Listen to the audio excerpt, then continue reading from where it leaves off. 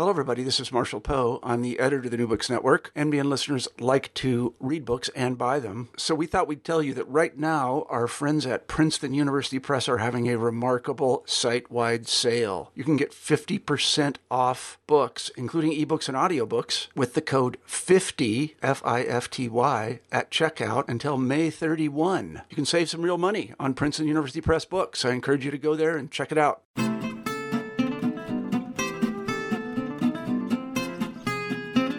Hello, welcome to New Books Network, Fantasy and Adventure Channel. I'm your host, Gabrielle Matthew, the author of the historical Fantasy Falcon series. You can read more about my work at GabrielleMatthew.com. Follow me on Twitter to receive updates about new podcasts. That's at Gabrielle Author. Gabrielle, capital Author. I'll be interviewing Patrice Saraf today about her new release, The Sisters Medeiros. This is a particular pleasure for me, as Patrice was one of the first serious writers I met back in the mid-90s when I lived in Austin, Texas, where she still resides. So a little about Patrice. She works as an editor in addition to writing. Her novels include the book we'll be discussing today, The Sisters Medeiros, which is book one of the Tales of Port St. Fray. She also wrote the books of Gordath, which include Gordath Wood, Red Gold Bridge, and A Crow God's Girl, and the romance The Unexpected Miss Bennet. Her short stories have appeared in several magazines and anthologies, including Weird Tales, Blackgate, Alfred Hitchcock Mystery Magazine, Realms of Fantasy, and many others. To follow Patrice on Twitter, look for @Patrice Saraf. Her website is patricesaraf.com. Her name is spelled Patrice, last name Sarath. Now to the review. There is something almost sweetly Victorian about the new fantasy novel, The Sisters Medeiros. It concerns two young sisters enduring misfortune. The opening chapters reminded me of the childhood classic, The Little Princess, published in 1905. Evienne and her magical sister Tessera, daughters of a once rich trading family, are sent to a school for paupers when her family is accused by creditors hungry for their downfall. In the tradition of some YA novels, Evienne and Tessera's parents are inept and depressed, and her uncle Samuel is a foolish lecher, forcing the young girls to shoulder responsibility for each other. Into their miserable lives comes Matilda, a cheery housekeeper who knows how to do much on a shoestring budget, and is capable of putting Uncle Samuel in his place. This charming novel avoids disturbing and tragic scenes. The worst that happens is that one heroine is forced to serve some merchant's dinner while wearing a maid's uniform and being mocked. Amorous adventures are discreetly referred to as sparking, without more graphic details.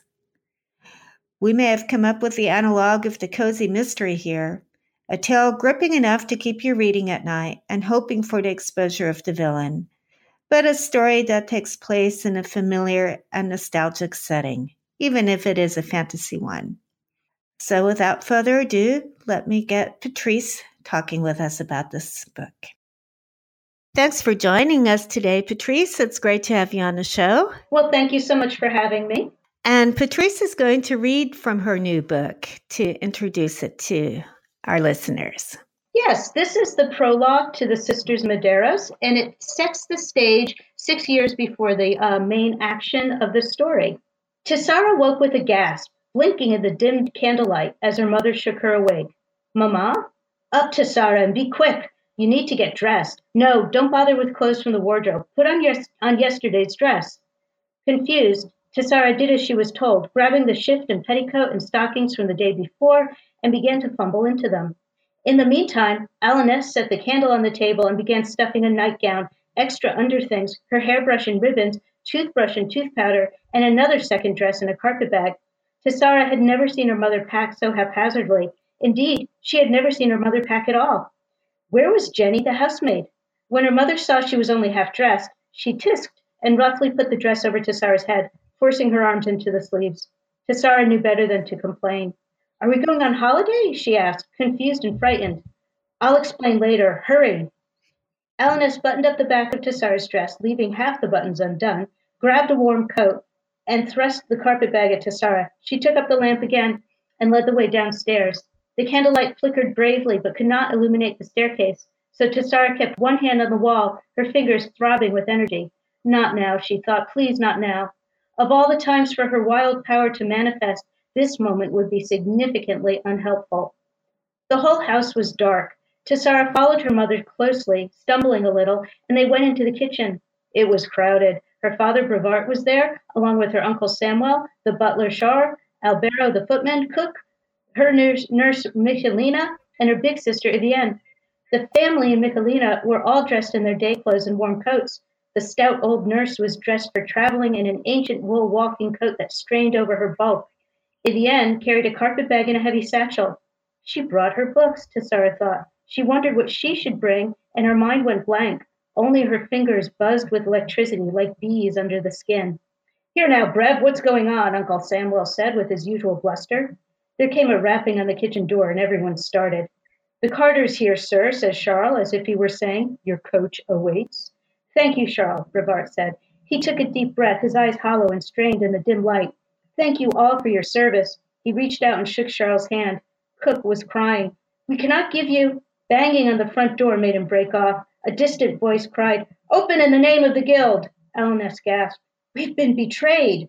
Hurry, we must hurry, Brevard said. Girls, go with your mother and Michelina. Quick now. Tessara and Evienne were hustled to the kitchen door. The knocking grew louder. It sounded as if something heavy were being rammed against the door. Samuel Balanchard, we have a warrant for your arrest, came a shout from the front door.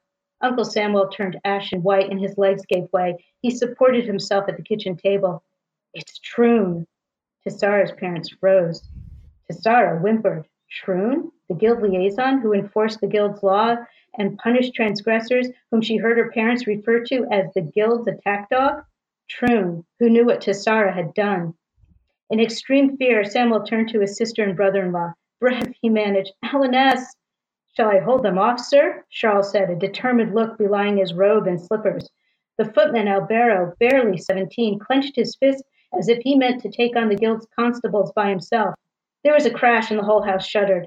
They're breaking in, Michelina cried. Alanus, love, come with me and the girls. Alanus wavered. She looked at her husband, and a glance passed between them. In her young life, Tessara had never seen her parents give each other such a look of determined partnership. There had always been bickering and a simmering unhappiness, even more so since their troubles began. The trouble I caused. Tessara bit her lip. Let the girls go away to safety, said Alanus. I stand with you in House Medeiros.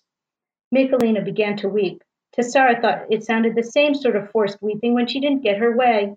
Tessara had grown up knowing that Michelina's loyalty was all for Alanus, not for Alanus's daughters, and that Michelina thought Tessara naughty and Evienne pert. Why does she have to come with us, she thought. I'll go, Samuel said, his voice panicky. I'll go with the girls, protect them, for God's sakes, Brevard. No, Alanus said. No, Sam, the girls go alone. We will face this together. Brevard nodded and took his wife's hand. That's all well and good for you, her younger brother screamed. They're going to throw me in jail. Another blow on the front door. Everyone jumped. Go, Alanus ordered. Be good, girls. Listen to Michelina. It is very good of her to take you to her niece. We'll call for you as soon as it's safe. They were pushed out the door and into the garden. Tessara looked back, struggling to hold onto her carpet bag and stumbling and getting a glimpse of her parents in the dim light of the kitchen before the door was closed. Then they were through the garden gate and into the alley behind the house. They could hear the commotion at the front door more clearly. And that's where I'll end it for now, because I think that just gives you a good idea of what the story is about and how it begins. Yes, and it also introduces the different characters of the sisters. I do notice in this reading that Evienne grabs her books, I believe. Yes, she does. Well, after describing your novel as sweetly Victorian, I realized why certain elements seem so nostalgically familiar. It's a fantasy of manners, a term that was new to me. Could you explain to our listeners what a fantasy of manners is and how you came to write one? Well, I've always written fantasy, and I'm also a big fan of Jane Austen and Georgette Heyer and the novels of like Victoria Holt and the other Gothic writers, Mary Stuart. Those writers, they were a big influence on me. And to me, a fantasy of manners is what you would call a drawing room novel. It's all about conversation. It's about a plot that is not so much one of action, but one of inner action, inner concerns, generally considered feminine or female concerns, but no less important. I think that books like, Jane Austen, they take on the very serious business of emotional life. And so what I did was I wanted to take that sort of novel and add fantasy to it, add a little bit of magic to it. Well, and there is some action too for our listeners. It's not all just conversation. There's plenty of daring do. Yes, of course. That's where the Gothic comes in, right? That's where the action, girls in peril, and taking. Right, and taking their salvation into their own hands. That's where that comes in. Speaking of taking action into their own hands, I'm going to skip ahead to one of my other questions because that's a good segue. Like some other herons, and most famously, this is a totally different novel, but Katniss of the Hunger Games, Evian and Teresa's parents and uncle are an impediment rather than a source of support to their children. And to what extent does this echo your own observations about families? It actually is my observation about young adult or children's literature. The orphan always has adventures. The first thing that you have to do when writing stories about children who are coming of age, whether they're children or whether they're teenagers, is you have to get rid of the parents. The Boxcar Children, Rebecca of Sunnybrook Farm, Anne of Green Gables, Harry Potter. The adventures only happen when the parents are either dead or they have become so ineffectual, as in Katniss in the Hunger Games. Her mother is completely incapacitated and cannot help at all. And when you have that, that's when you set children on a path toward adventure. Now, in real life, ineffectual parents have a more detrimental effect on growing up. But that's why we're writing fantasy and adventure, right? That's why we're looking at it this way. So it's following that tradition. That's a good point. Yeah, in a normally functional family, the kids aren't going to be taking matters into their own hands and having adventures too much. Right. And then, but how much fun is that? Oh yeah, I woke up and I went to school and things like that. Yeah. This is why we write escapist literature. And your book is fantasy, as you said, though your world has many recognizable elements, such as coffee, very important, and sweet shops and pubs. It is a world that contains magic. Is magic a suppressed or forbidden part of the society you've created? So here's what I think. Magic in this world is forgotten. There's no longer a relationship with it that makes it something that people are aware of. It's now in book 2, I introduce more and different magical elements, which shows that in the wider world in which I've set Port St. Frey, magic is known and it is practiced in other ways. But in Port St. Frey, these merchants are very pragmatic, and what they don't understand and can't monetize, they don't see. So as we see in the novel, Tessara has magic that she herself finds very uncomfortable because she thinks she's the only person with it. Now, as it turns out, that's not the case. And she discovers, that there are more people out there who have another relationship with these powers or powers like hers.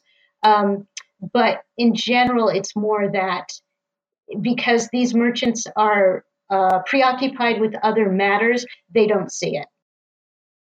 That would make sense. One of the strongest parts of your story is the relationship between two very different sisters, Evienne and Tessera. Tell us a bit about these women and tell us about the sources of inspiration for them and sisterhood. So I have two sisters. There are three of us, and I also have four brothers. Very large family. I've always been inspired by my sisters. I'm the youngest of the three of us, and they are both very strong, very bookish, very determined. I'm the one who's kind of fuzzy-headed, I think. Really? I'm kind of the dreamer, and they were always the ones who went out and did what they needed to do, and I always looked up to them. So in a sense, they're both Evienne, and I would say that Tessera is closest to me. In that, she's the one who's kind of a wool gatherer. Evienne looks at her and thinks, "Oh, how am I going to take care of her?" When they go to that terrible girls' school, Evienne wants to look out for her, and Tessera is just sort of, off in her own little world. And I think so I was inspired by my sisters. I think that we are seeing more stories about women and their strongest relationships with their sisters as opposed to a romantic relationship. And I think that's good. I think that we're exploring other ways that love can manifest and how strong it is, because as much as I love romance, it's nice to see other forms of friendship and love. Exactly. And that brings me to the next point.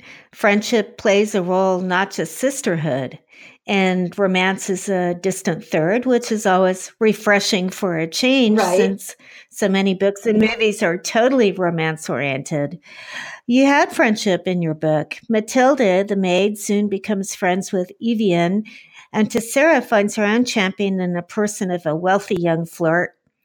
Did you intentionally set out to create a novel that focuses more on the relationships between women rather than depending on steamy romance? Absolutely. As I said, I love romance. I love reading them. I love writing romance. It's always going to be important. I think it's fun. But my own friendships with women of all different kinds, people I work with, people, I have a friendship with just outside of work through shared interests, not even through shared interests, just people who come together because we connect on that level. Women's friendships are extremely strong, and they're often underrated. And now we're underrated not by the women who are in them, but by maybe society. And I think that we're recognizing that more. Television shows are really focusing on the friendships with women. There's one in the U.S. called Playing House that absolutely the strongest relationship is between two female friends.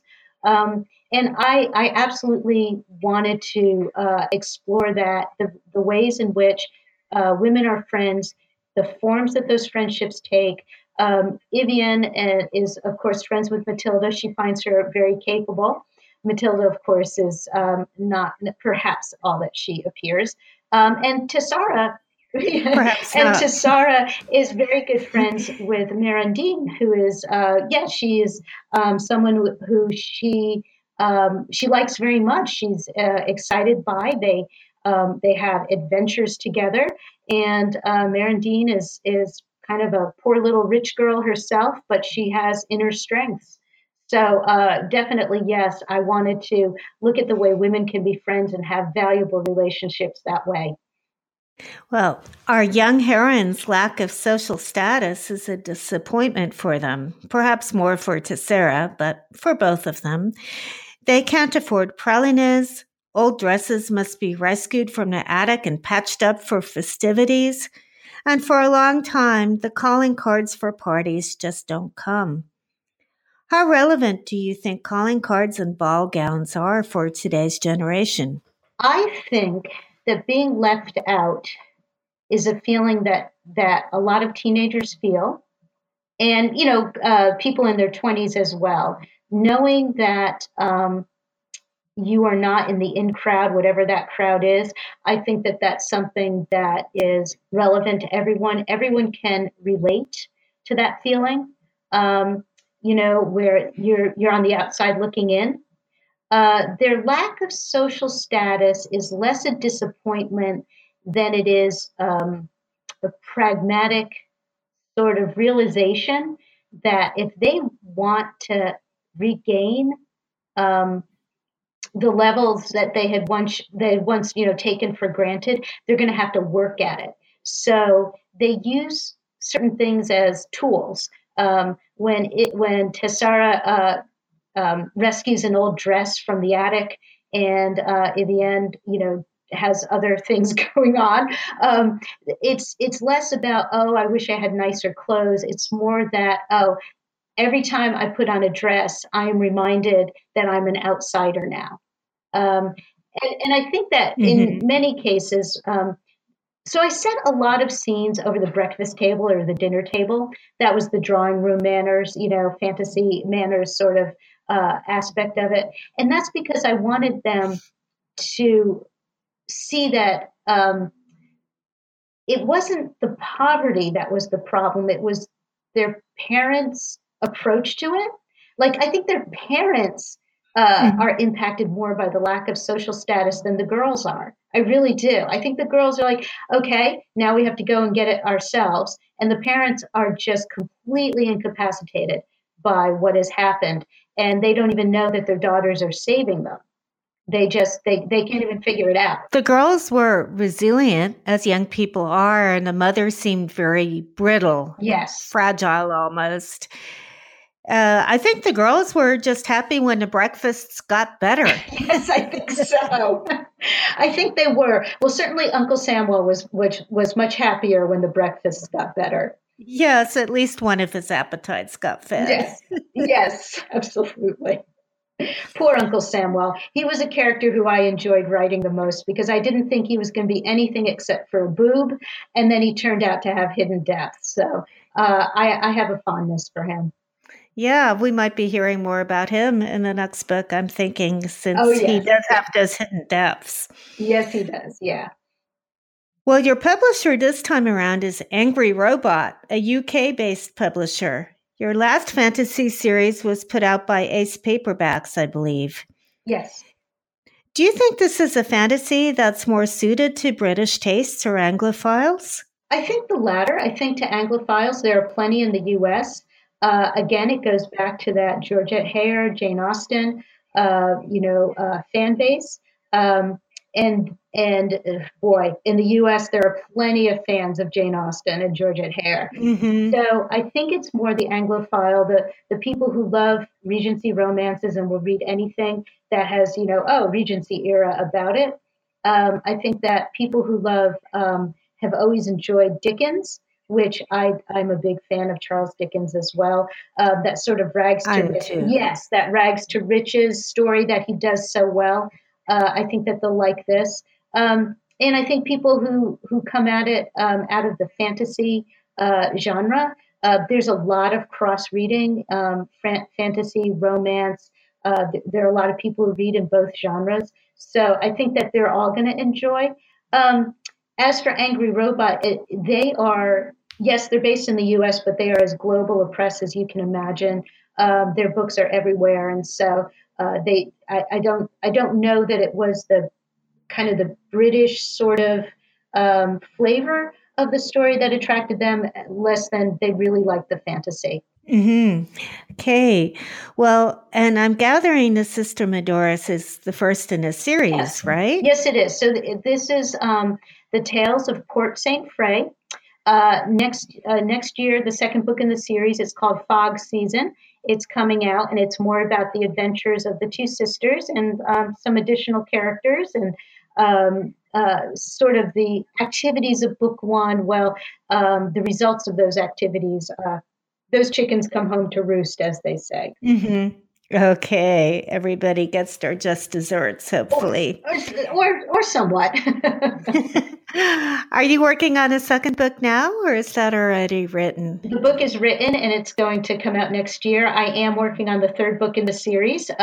It's in the outline stage, but generally my outlining is more like I'll start with an idea and then I just completely go off for whatever the characters want to do. So at this point, even I hope my publisher isn't too concerned. At this point, I don't know exactly what is going to happen in book three of the Tales of Port St. Frey, but it will still be the sisters and they will still be saving their family. Well, we look forward to reading more about them, and thanks so much for joining me today, Patrice. Thank you so much for having me.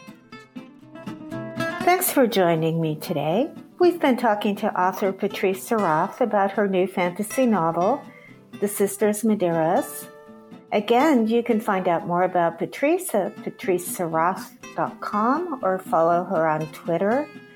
Her name is spelled Patrice, last name Sarath. And I'm Gabrielle, the author of the historical fantasy Falcon series, which includes The Falcon Flies Alone and The Falcon Strikes. You can follow me on Twitter to get updates about new podcasts.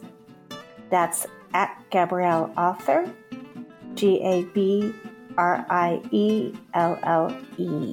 Join me next month when we talk with author Nancy Springer about her new fantasy novel. Thanks for joining us.